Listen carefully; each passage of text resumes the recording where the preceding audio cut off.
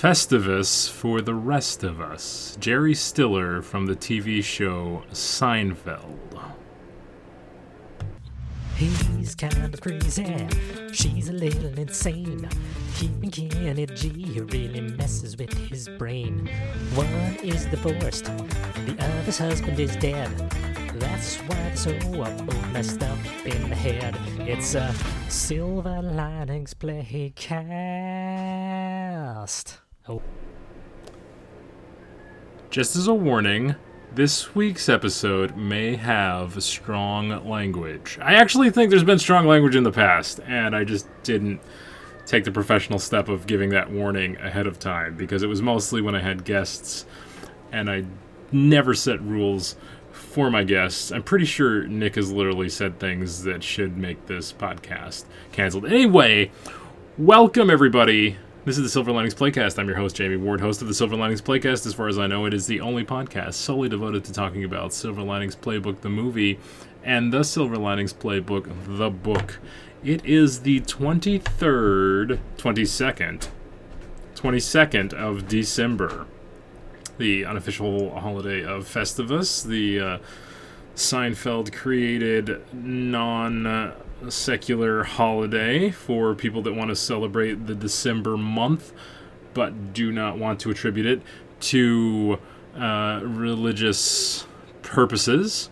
Welcome to the second Christmas season that we have been recording this podcast. This is episode 79. That means we are 20...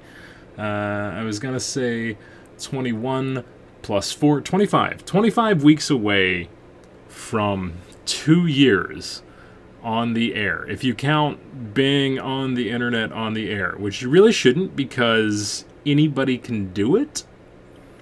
Literally, there was no qualifications other than me submitting to the different podcasting studios. Anyway, we're saying there may be strong language in this week's episode.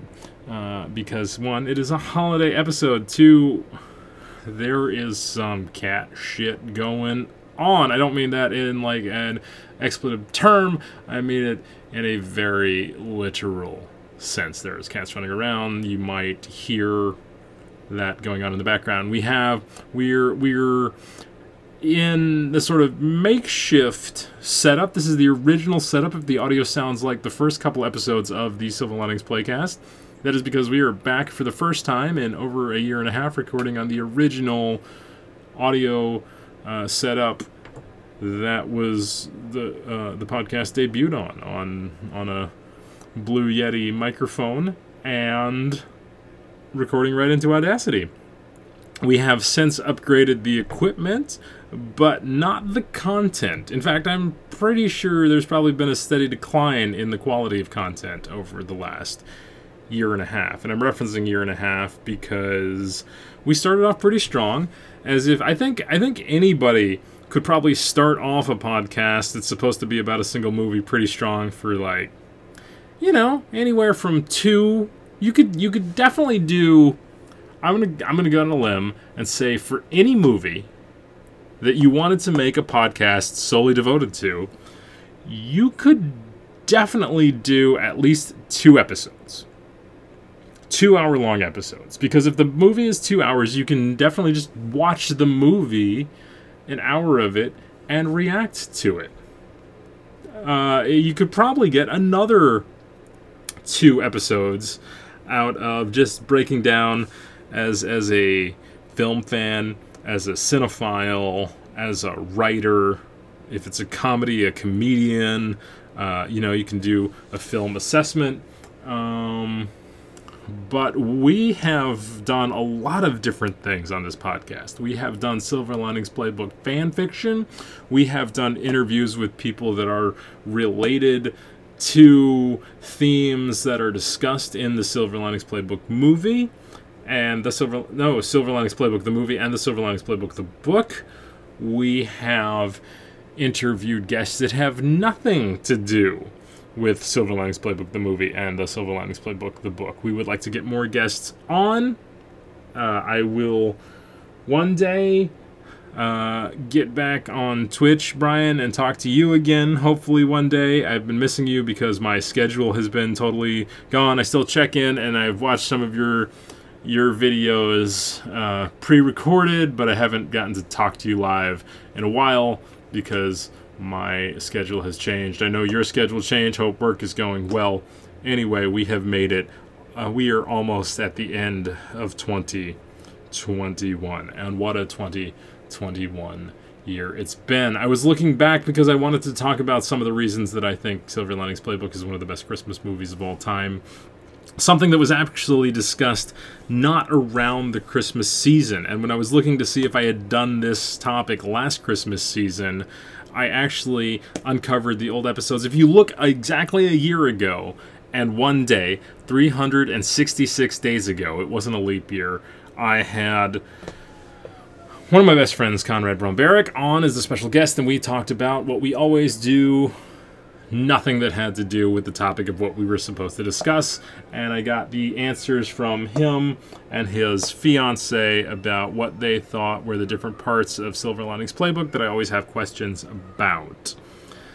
And if you go a couple episodes before that, you'll encounter some extremely depressing SLP fan fiction. There's a lot of exciting stuff going on around me.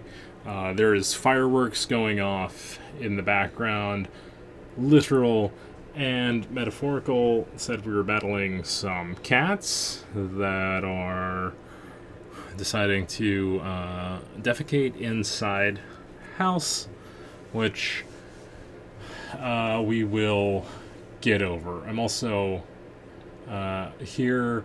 I apologize that these have been getting later and later, but that is actually why I had the foresight, now we can say it almost, years ago, to release Thursday episodes by recording them on Wednesday. So even though we were getting this in just under the wire, it is a Thursday podcast, even if you're used to them mostly coming out on Wednesday. And again, we've been keeping this up. All right, for those of you that are of other holiday celebrating persuasions, if you have already celebrated your seasonal holiday, I hope you had a great one. If you are celebrating an upcoming one, namely Christmas is in 3 days from now, I hope you have a Merry Christmas, because we will not, because we're not going to be back till after the holiday. Now, one of the things that I have mentioned, I believe before, and we are just going to go back over this because maybe it will just become my yearly War on Christmas movies, that it became totally memed that the movie Die Hard is a Christmas movie because it takes place during the Christmas time frame. The reason that happens, and I've listened to a lot of writing podcasts, especially some of the main ones, Script Notes podcast, which is a fantastic feature film screenwriting writing podcast, is talking about how important it is to sort of create high stakes and emotional stakes for when you have a movie. And there is nothing that heightens the stakes of everything more than setting it at Christmas time. Now, Silver Linings Playbook definitely takes place encompassing a period of time that Christmas falls in. In fact, Christmas is, I believe it is 2 or 3 days, I think it's 2 days before the big game and the dance competition, which are really the climax of the movie. Not so much the book, actually, because the book takes place over a time frame that happens more than 5 years. There's multiple Christmases. One of the things I'm so fascinated to do some more research in is there is actually food. We're thinking about creating the Silver Linings Playbook cookbook. It might be a difficult thing since there's only really 2 recipes that are associated with the movie Silver Linings Playbook, but there's a number of articles on the food featured in Silver Linings Playbook. And what those are, if you remember from the movie, is Krabby Snacks And oh no, I'm blanking on the name. I'm blanking something. It's some name. It's not Good Ones. It's not Munchums. It's not Crunchums. What is it? Krabby Snacks. And this is so bad. You all know. See, I am not a professional. There is no reason that this podcast should have been going on for this many episodes. Krabby Snacks and Homemades. We talked about this fact last week. Krabby Snacks and Homemades.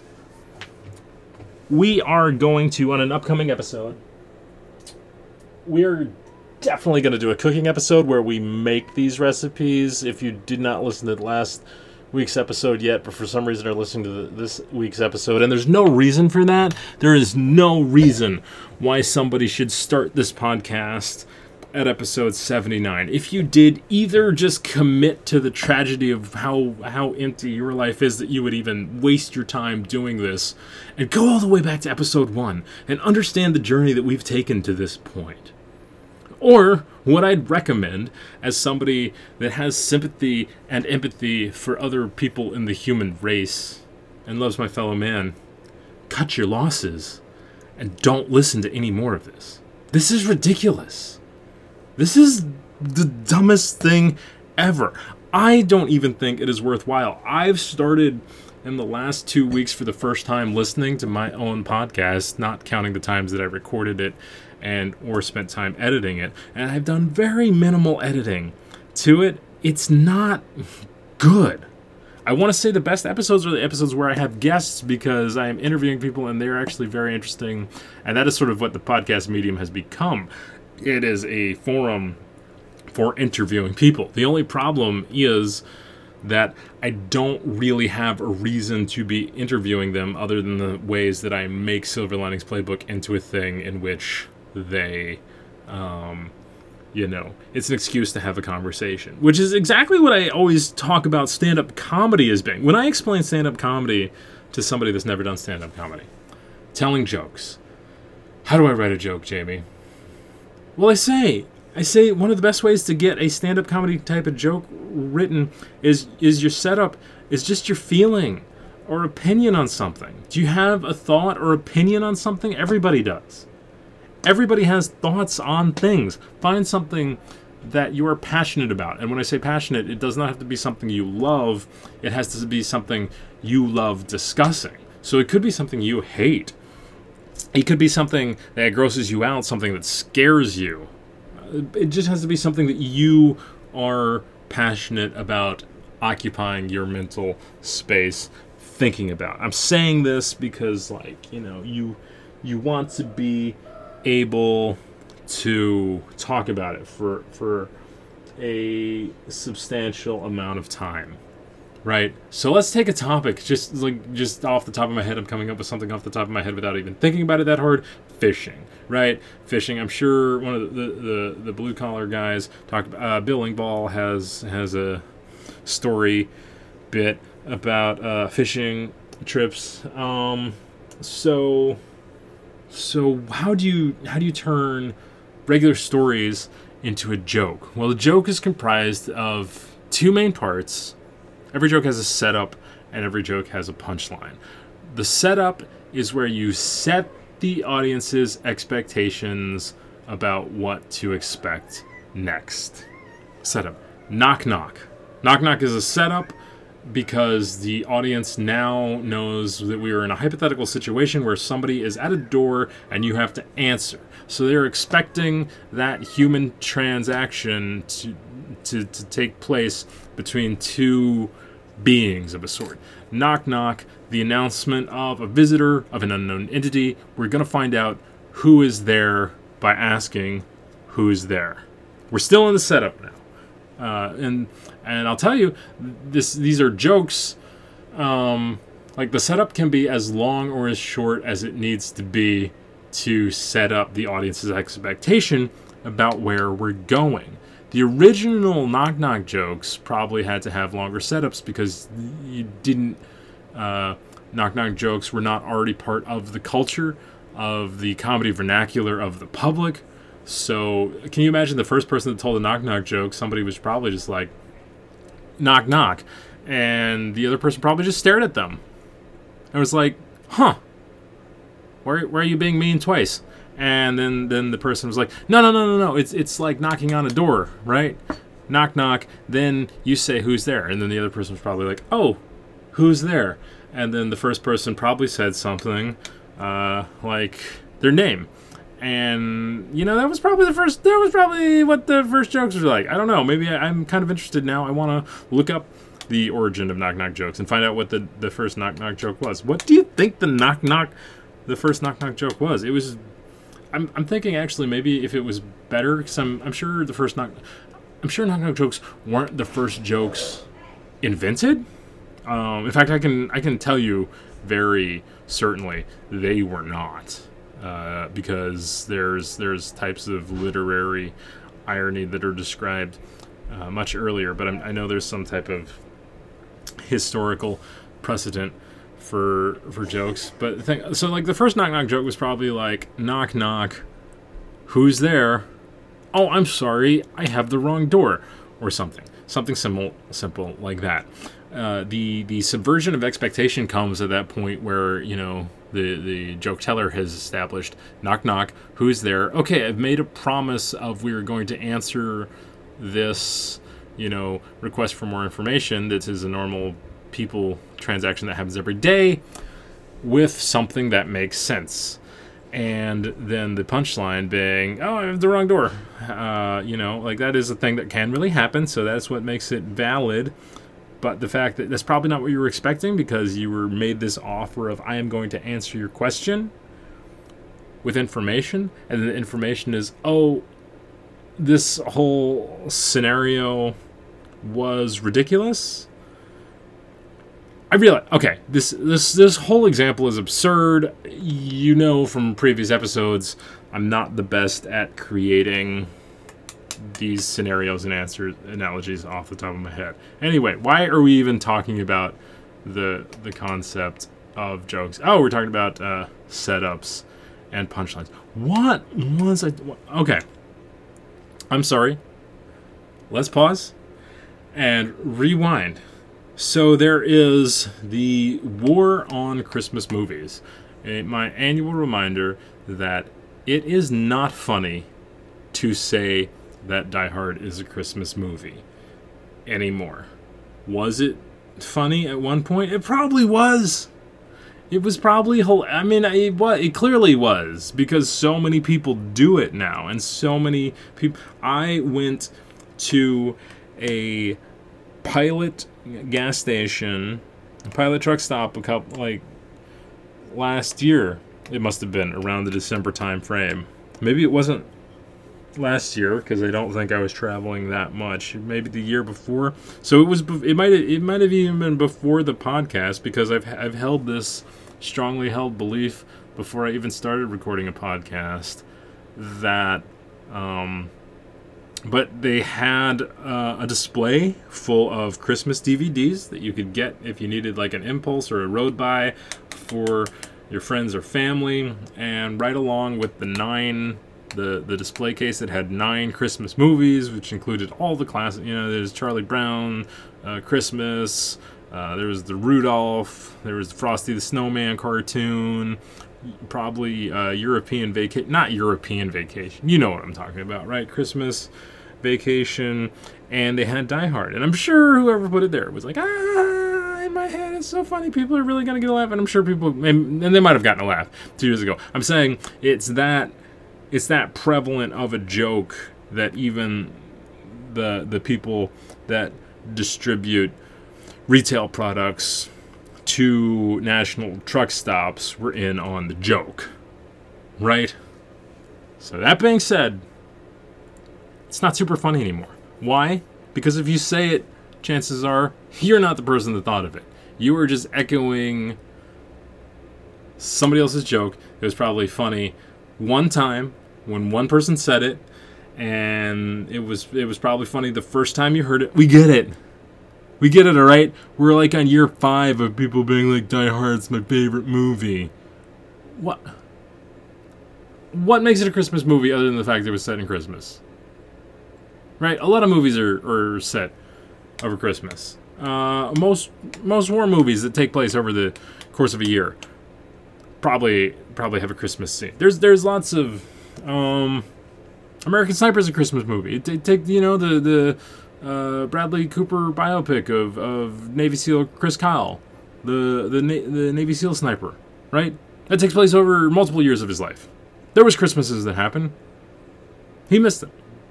Is it a Christmas movie if they show Christmas? Is it a Christmas movie if it takes place on Christmas, but like you don't? And it's not. See, none of this is super fair of me to even be this critical of it because I have not seen Die Hard, so I actually have no idea how relevant Christmas is to the storyline. I have no idea how much Christmas plays into the plot. That's another way of saying the exact same thing. I don't know if there's Christmas trees all over the place. I am happy though. The Die Hard movies have always been one of the franchises which I felt like, as a man who was born in the decade years that I was born in, I felt like there were certain movies that everybody just takes for granted that you've seen, right? And I had seen almost none of those franchises. I'd never seen a Terminator movie. I'd never seen a Predator movie. I'd never seen a RoboCop movie. I didn't know who the Transformers were.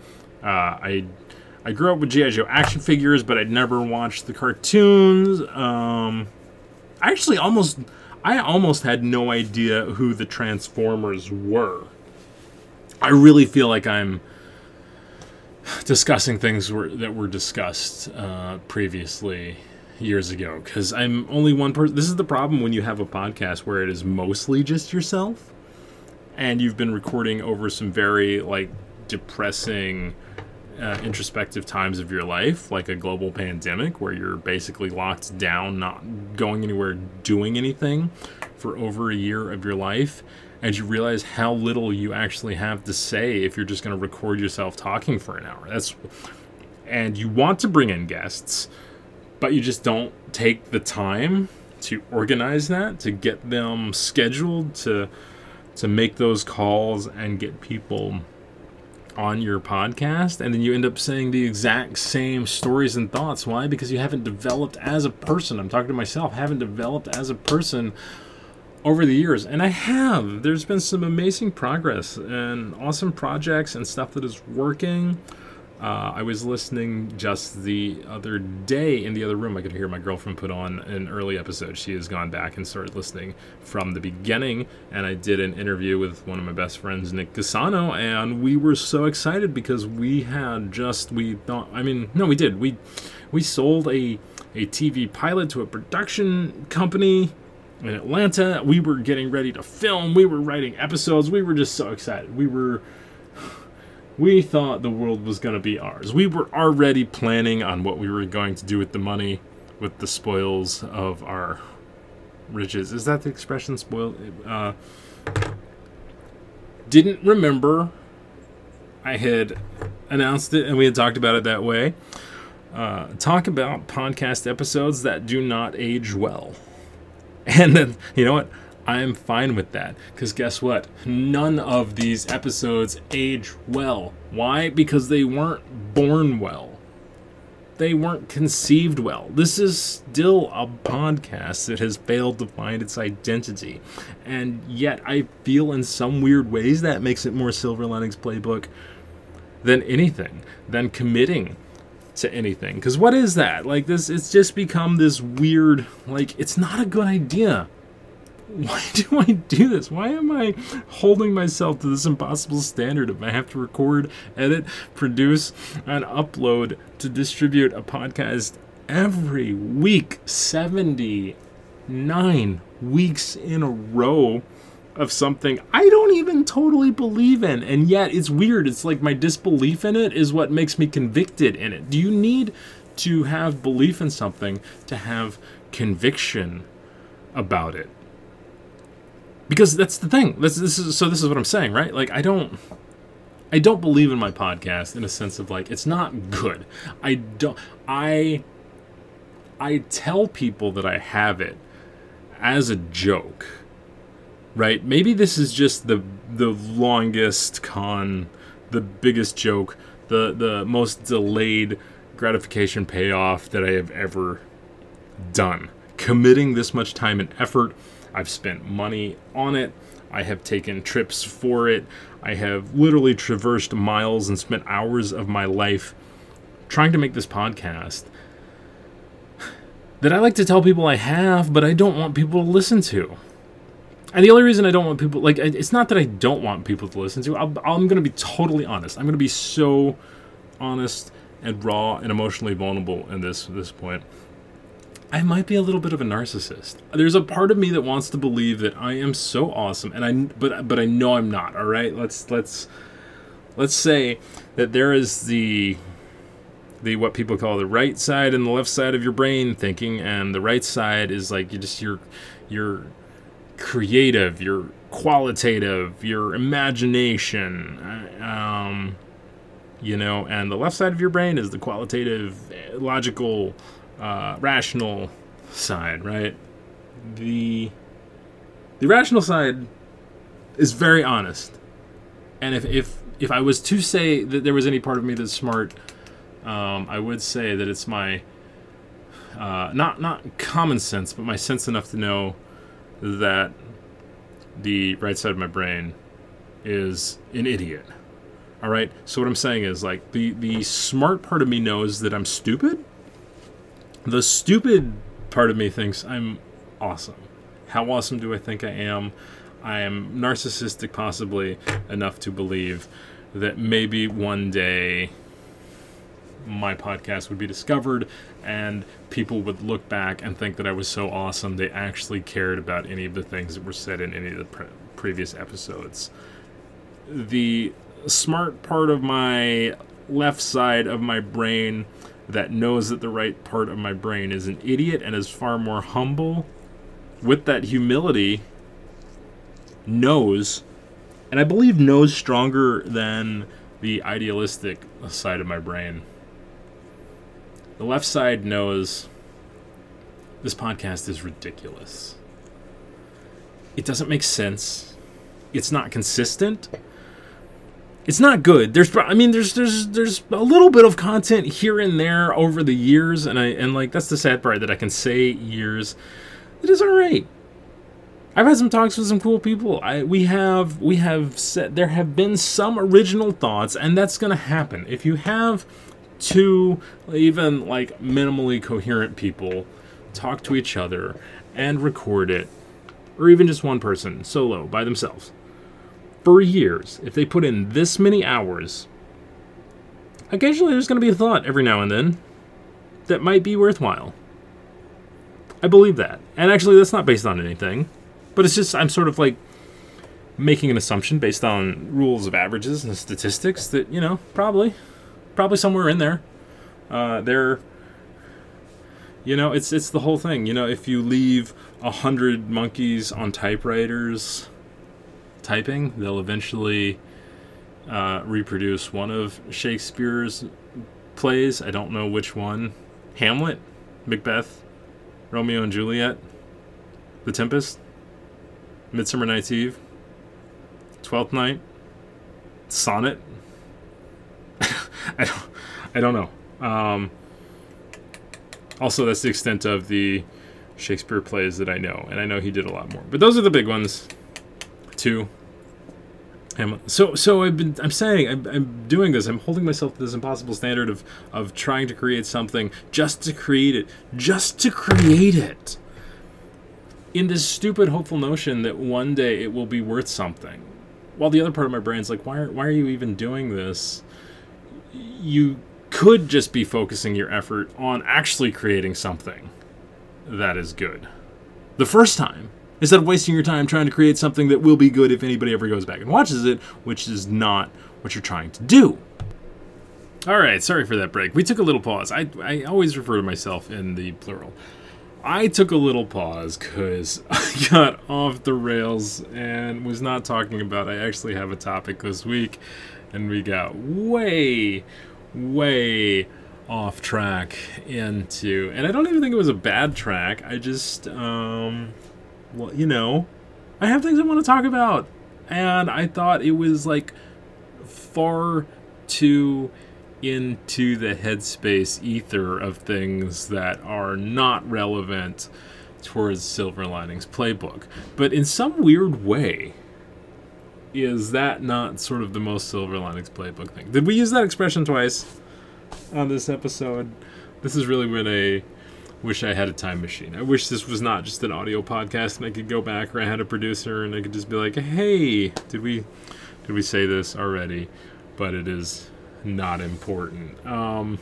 Yes, we were getting back on track because Silver Linings Playbook is all about focus. It's not really. Even though the main character, Pat, really does have super focus on his main goals in the beginning, because what does he has good things thrown into his life, opportunities, new opportunities, even friends. If you even take from the very beginning of the movie where he is given his friend Danny, and his mother gives him an opportunity to be a better person, but he's so focused on getting back with his ex-wife that he ignores the restraining order by going to the school, her place of work.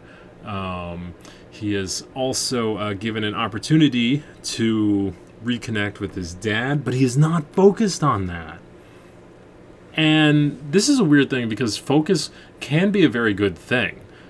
It's definitely not a good or bad thing inherently. Really, it's the same as every type of vice, bad decision, thing that we do to harm ourselves. A lot of these have no intrinsic moral value as good or bad. And if you go back to the episodes in which we were talking about trying to define what is good, and I believe that, like, go back to the teens of episodes where we delve into the I'm not remember. Okay, I'm gonna pause now. I heard an amazing joke on social media the other day where, okay, the joke was I think this dude is like, I have a friend who keeps mistaking etymology and entomology, and I have no words for how much this bugs me, which is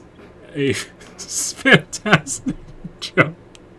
It's really, it's the perfect kind of joke that's formulaically very stupid, yet you have to sort of know what two multisyllabic words are to understand that. I actually wouldn't have known if I was on Jeopardy and I was asked what is etymology, what is entomology, I would not have answered them correctly, but in the context of the joke, I was smart enough to be like, oh my goodness, that is hilarious. So that might be like the best assessment of my overall intelligence level right there. It's like, this guy's smart enough to get a joke with big words, but only if the big words are used in a context where he doesn't have to know what those big words are.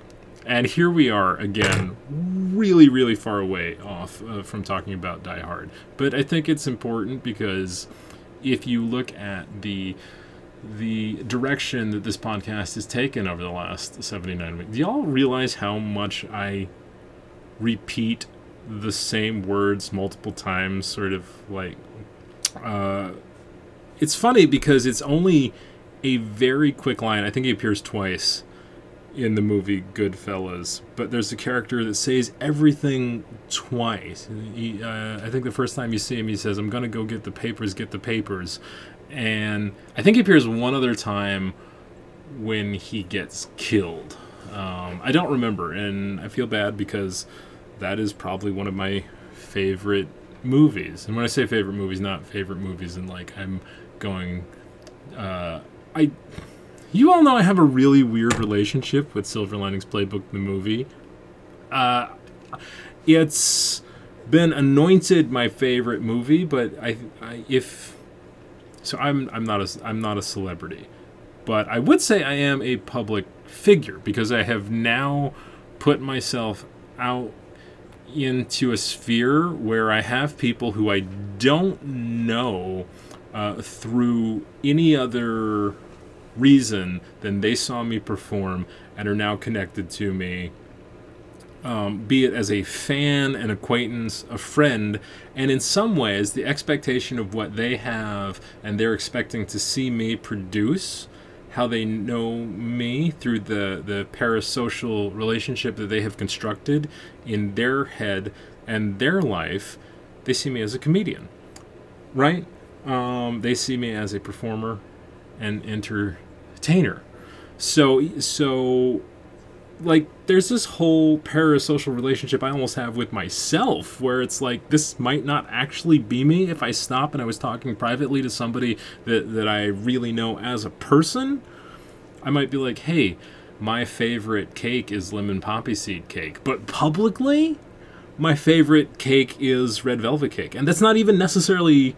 I don't completely know how that started, other than then the attention span of quote-unquote public is so shallow that if you just keep saying the same thing repeatedly, they associate it with you. They won't even like pay enough attention to understand what the reason is they associate that with you. They just associate it with you. So I was saying red velvet cake a lot during the beginning of my career. I said it so much, and if you are listening, this is a regret I have had for years. I've had it since, I think, 2010. One time I did, when Facebook was a lot younger and I was a brand new comic, and I didn't realize that it's stupid to always be asking people to come to your show. Like, your friends don't want to come. Y'all don't want to come to multiple shows. If you've made it this far into the podcast, not only just this episode, but if you've made it this far into the series, again, I'm going to remind you, just don't. But also, every entertainer, when they start perform, no, let's step that back. Everybody, no matter what the vocation, right? Like, if I start making knives, if I become a blacksmith and I start making knives, you know what? I'm probably going to be pretty excited. It's human nature to tell all your friends, like, hey, I make knives now. Come try my knives out. What comics don't know when we first start out, when we start out at open mics, is we're not good. And our friends will see us early on and be like, that's the best you're ever going to see. And they're never going to come see you again and until you get famous. But that's like a whole different thing. That's the people that weren't. And I don't want to sound really terrible, like I'm saying everybody is not your true supporter if they weren't with you every step of the way. No, but people have their lives going on. And comics write slowly. Right? You see the best, the most prolific professional comedians might put out a special once a year, and that's the most prolific comedians. That's the ones that are writing and performing non-stop. Dave Chappelle was absolutely insane when, over the last, I believe it was either 3 or 4 years, he put out 6 specials. But that's also because you have to take into account Dave has the ability to show up at least he used to, and he probably still does, most clubs, most comedy clubs. He can show up on any night, and they will put him up to, do as much stage time as he wants. So he has the tools to write faster than most comics. But look at a guy like Bill Burr, who is a fantastic comedian. He does his Monday morning podcast, so he has that outlet. He's been doing a lot of acting and stuff. But like, if you look at the amount of specials he has compared to certain other comedians, he hasn't done as many, and they come out years in between. Jim Gaffigan, I think, has like 5, maybe 6, and an audio and an album. But then he got into TV, and he had his own show, and he also went through some life issues when his wife almost died, and then he was taking care of her. Do I have that backwards? That would be really embarrassing if I have that backwards. It's okay. No. You guys don't care. No, I mean, like, you do care. But this is why I took the pause earlier, because I got super off track like this. See, still not talking about Die Hard. I'm going to get back to there in a second, but I'm very passionate about this topic that I'm talking about right now. So we're just going to continue for a little bit, and I'm going to find a way to bring it back around, because somehow we always do. And that's actually the beautiful thing about this. Like, if you listen back, I don't always bring it back, but that's sort of the point of having this overarching theme, calling it the Silver Linings Playcast. Silver Linings Playbook is the theme that brings it all together. I'm going to say Excelsior at the end of every podcast, and you'll know it's over. I say a quote from somebody that's somewhat related at the beginning, and you know it's beginning. You tuned in and you listened, and that's on you. This is the 79th episode of a podcast of me telling you not to listen to a podcast because it's terrible. Okay, what was I talking about? We were definitely on the subject. Oh, I'm sorry. I'm stepping back. We're rewinding. Again, we were talking about the parasocial relationship and how Silver Linings Playbook is... Okay, it's not my favorite movie, but it is also my favorite movie because there's sort of multiple personalities of me. Not multiple personalities in a sense of like clinically, I don't have a multiple personality disorder. I don't think. I mean, I guess I've never actually talked about it, but I don't think it's not important. And I don't think I have the borderline personality either. I think it's simply a part of what public figures do. Public figures create a persona that they exist in, and then they're deciding how much of their life is going to inhabit that persona, how much off stage, how much they're going to keep it up when they're in public, how much their social media will reflect who they are on stage, how much it will reflect in their personal relationships and friendships.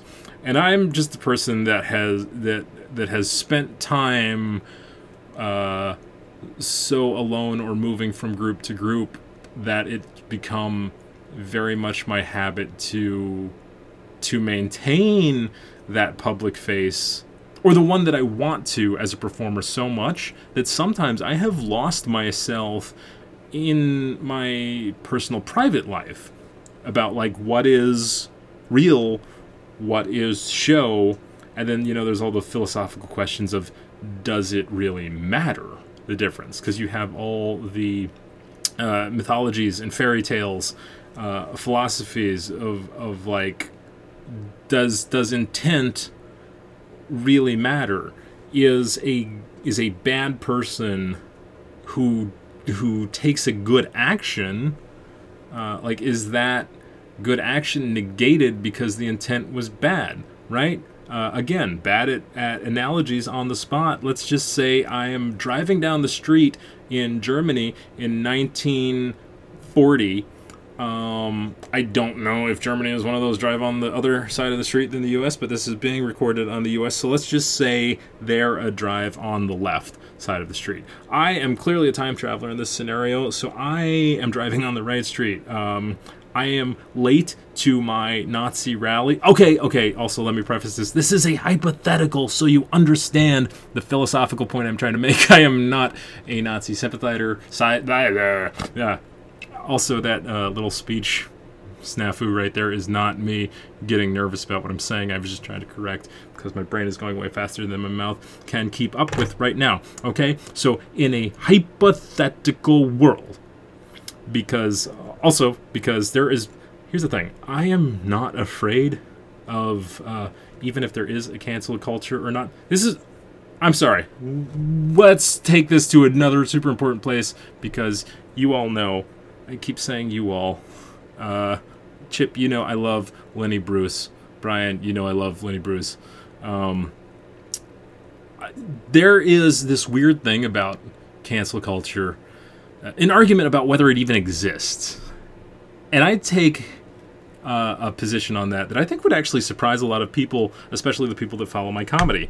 My position is, I don't care if it does, then that is what the consensus of the public of the population has decided is important and is valued. And if that's what they need to do, I support whatever is the most good for the most people. But if it also doesn't, that's good too, because I again, listen to point one. My point about not caring is my job as a comedian is to subvert the expectation of my audience. Because I take my job very professionally, because I study and think about the theory behind comedy and what makes something funny, throwing more rules on me, throwing up more restrictions on me, that actually makes my job easier, right? I have done comedy in places for different audiences that were kind of crazy themselves, right? Some of y'all know. You all have performed with me at these different conventions and such, where, like Frolicon, where I once had somebody ask me, is this not the best place to do comedy? And, I gave them a polite answer, the sort of the public PR press conference answer. I really enjoy it. It's always so much fun. This is one of my favorite. But honestly, it was not even close to one of my favorite places to perform comedy. And why is that? Because everybody there is already sort of game for everything edgy, right? If you're not familiar with it, look that up on your own. But a convention where people are already sort of expecting you to be as dirty with your humor and as crude with your jokes as you possibly can be, that actually, in my book, sets an extremely difficult precedent for somebody to be funny. Because, at least my style, I don't want to take away from the kind of comics that can feed into that kind of energy, but my comedy, which I talk about subverting expectations, is I really enjoy that borderline of whether something is appropriate or not. The jokes that I have that are the most pleasing to me are like if I can perform something that I feel like makes an audience that's expecting clean comedy to feel a little uncomfortable. And sometimes I have pushed them too far. I have gotten bans from my own home club back when I started doing comedy, but that was because I sort of overestimated. And I don't want to go too far in that direction and become a shock comic either. That's not my sense of humor. My sense of humor is really just enjoying that line, playing with the line. Why? Because it gives me a sense of control, probably. And that is probably why I'm using comedy to, as my vice, to give me a sense of control in a world that is chaotic, where you can't control anything, which is what I tie back all vices philosophically to. We have this fear of death and the unknown in Western society because we don't talk about it, and we don't explain these things, and we don't think about them in mature, honest, and open ways. So, like, if you're a child and you're exposed to things that should not happen, even just historical things, kids that were born, it wouldn't make sense for them to be born in 2001 because they would be too young to experience the events of 2001. But, like, if you were born in 1996 and you grew up in the year 2001 in the United States, that means you're the generation that had to grow up with the movie Pearl Harbor with Ben Affleck. And that was a terrible movie. That was one of the worst things that happened that year. And you're trying to explain to your kids, like, this is looks like a historical epic, a romance, like the cinematography looks beautiful from the trailers, and you watch it and you're like, this is just awful. Like, it's like a cartoon. It's a cartoon about, in historical tragedy that happened in the Pacific, which takes me back to the U.S. entry into World War II. So say I'm in Germany. I'm not really a Nazi, but say that I was back in time pretending to... It doesn't matter why I'm going to a Nazi rally. So I'm going to a pro-Hitler convention in Germany. But I'm from 2021, the U.S. I drive on the right side of the street. Mr. Adolf walks out of a building, and he does not look the direction my car is coming because he's not expecting me to be driving on what would be the wrong side of the street in Germany. Germany, if you drive on the same street as us, sorry about that lack of accuracy. And I hit him, and I kill him, right? I think most Westerners, most people in this time would say, hey, that is a morally good thing you did. You killed the person that was one of the most atrocious people in history. Actually, I sort of take issue with that. I think that is some really lazy scholarly take on history too, because I don't know, like, it's hard to compare terrible people, but if you're looking at just numbers, you could say that Stalin was responsible for more deaths numerically, but that's actually not even going back into, let's go back into some actual history. You have like some really bad Roman emperors. I think it's Attila the Hun that is actually credited with the most slaughter of all time. I could be mistaken. It's either Attila the Hun or Genghis Khan. Also, this is just going to show you how dumb and racist I am, but not racist in a Nazi way. Are Attila the Hun and Genghis Khan different people, or are they the same person? I feel this had better, my Christmas episode where I'm trying to talk about history had better not be the moment where this podcast just, this is why I paused earlier, guys, because I'm still trying to get us back to Die Hard right now, and I'm not sure we're gonna make it there, because anyway, I was saying about the whether a good person doing a bad thing or a bad. So things aren't necessarily good or bad always, morally. We collectively assign a value to it based on our personal belief systems or collective belief systems as a society, meaning that people in different countries have different value systems than which we as individuals sort of create our own personal codes to go along with. Right? Like my code, I'm not a fan of killing. I sort of feel like you shouldn't kill. I'm going to go out on a limb and say that's a very widely held belief in most of society, but I'm going to be very objective in this and say there are totally philosophies of humanity out there in which it might not be the worst thing in the world. I don't know. I'm not trying to condone any act of violence at all. Not even close. I am simply saying that there are different ways to be raised that make you believe different things, that make you think about things in different ways. So, what I was trying to get, the point I'm trying to make with all of this is that I really love, more than anything, lemon poppy seed pound cake.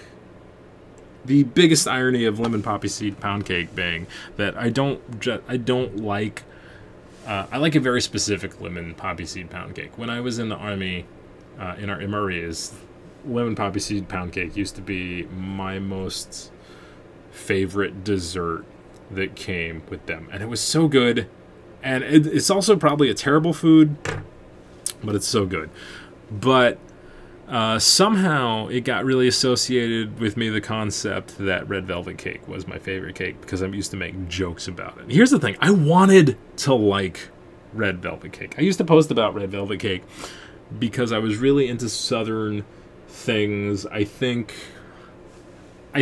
I'm being really honest, but I'm so far removed because this is from over a decade ago. But my belief is that I really wanted to date a Southern girl, and I thought Southern culture was a thing I had to understand for that. And so I looked up what is something I think Southern women like, and I was like, red velvet cake?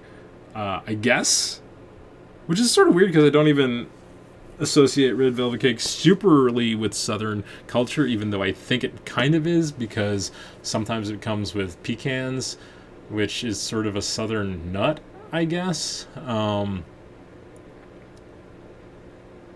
But yeah, so that's my thing. I'm saying that the Silver Linings Playbook is my red velvet cake. Now, the reason that I'm making this confession, this big time confession, is that when I was a young comedian, I invited people out to shows, and I would do whatever I could to get people out to shows. And so one July, I posted that people should come celebrate my birthday in July by coming to see me do stand-up comedy at my home club, The Punchline in Atlanta. Now, I don't think I said it was my birthday. I think I just said come celebrate my birthday. I could be wrong. I might have been a liar at this point in my life. I'm not sure. I know myself enough, and I know the way I've been, that I feel like I was a person that would have said come, like technically not do anything wrong, even though it might totally be wrong, but I feel like it was, and so I was sort of like, come celebrate my birthday. Anyway, the point is, one of my friends came, and he brought me a red velvet birthday cake, and also it wasn't, like, it was a nice one. It was like a full-size one. It wasn't a cupcake, it was the full cake, and I brought that because I lied about it being my birthday. I lied about it because it's still lying to... I just didn't know anybody would do that, though. I was not expecting... here's the thing. As a comic, you're not even expecting people to come up to your shows when you're like, hey, come see my show. I'm not... We all know the game. We all know how we are on that. We didn't expect people to really come to our shows. And he did. And he brought me a red velvet cake. And I just went with it. And I served it to my friends, and we ate it, and I thanked them for my birthday cake. So if you're listening, Neil, I owe you a cake. And you can claim that on any day, and it doesn't have to be your birthday.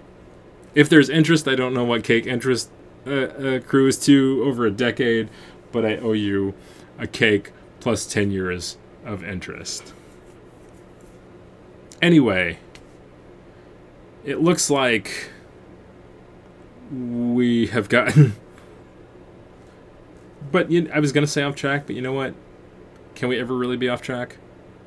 Because the whole point I've tried to reiterate is that there is no track. The track is defined by the limits of the podcast and the movie and what we want to talk about. And I speak into a microphone, and if people choose to listen to it, the podcast exists. If I speak into the microphone and people don't listen to it, does the podcast exist? Here's the thing. Maybe it doesn't matter. So when people wonder whether Christmas is real or not, I'm not talking about the holiday, but like if there's really a reason to celebrate it or not, maybe people are right and wrong. The people that celebrate Christmas are correct, and the people that don't celebrate Christmas are correct. Maybe it is like Schrodinger's cat, right? We don't know if there's a baby in the manger until he's there or not. Until you look. I don't... Anyway, I hope... Let's... There's been a lot of thoughts. I want you guys to email me at silverliningsplaycast@gmail.com if you think that Die Hard is a Christmas movie. I want you to email me if you don't think it is a Christmas movie. Also, let me know what your favorite Christmas movie is, but wait until 79 plus 51 episodes from now, because it will be really irrelevant. We'll probably be talking about going into the new year, New Year's Eve, and New Year's resolutions. Because I feel like there's a lot of themes thematically that would tie into Silver Linings Playbook way better. But thank you guys so much for tuning in this week. You know that I always say guys, generic, because there is room for any type of people who identify any way to listen to this. I just say guys because I already waste so many words. I can't label everything. So I say guys in the generic, but I'll say y'all. All y'all. all y'all, I love y'all. Thank you for coming in, listen, for tuning in or tuning out. Like I have just as much thanks if you stop listening to this podcast too, because while it hurts my ego, it hurts my narcissistic right side of my brain, it makes my left side of my brain feel like it's doing the right thing, even if it's for the wrong reason. Or no, maybe doing the wrong thing, even if it is for the right reason. Anyway, tune in next week, and every week we continue to do this. For all your information on Silver Linings Playbook, the movie, and the Silver Linings Playbook, the book. And until next time, we will see you down the road, and Excelsior.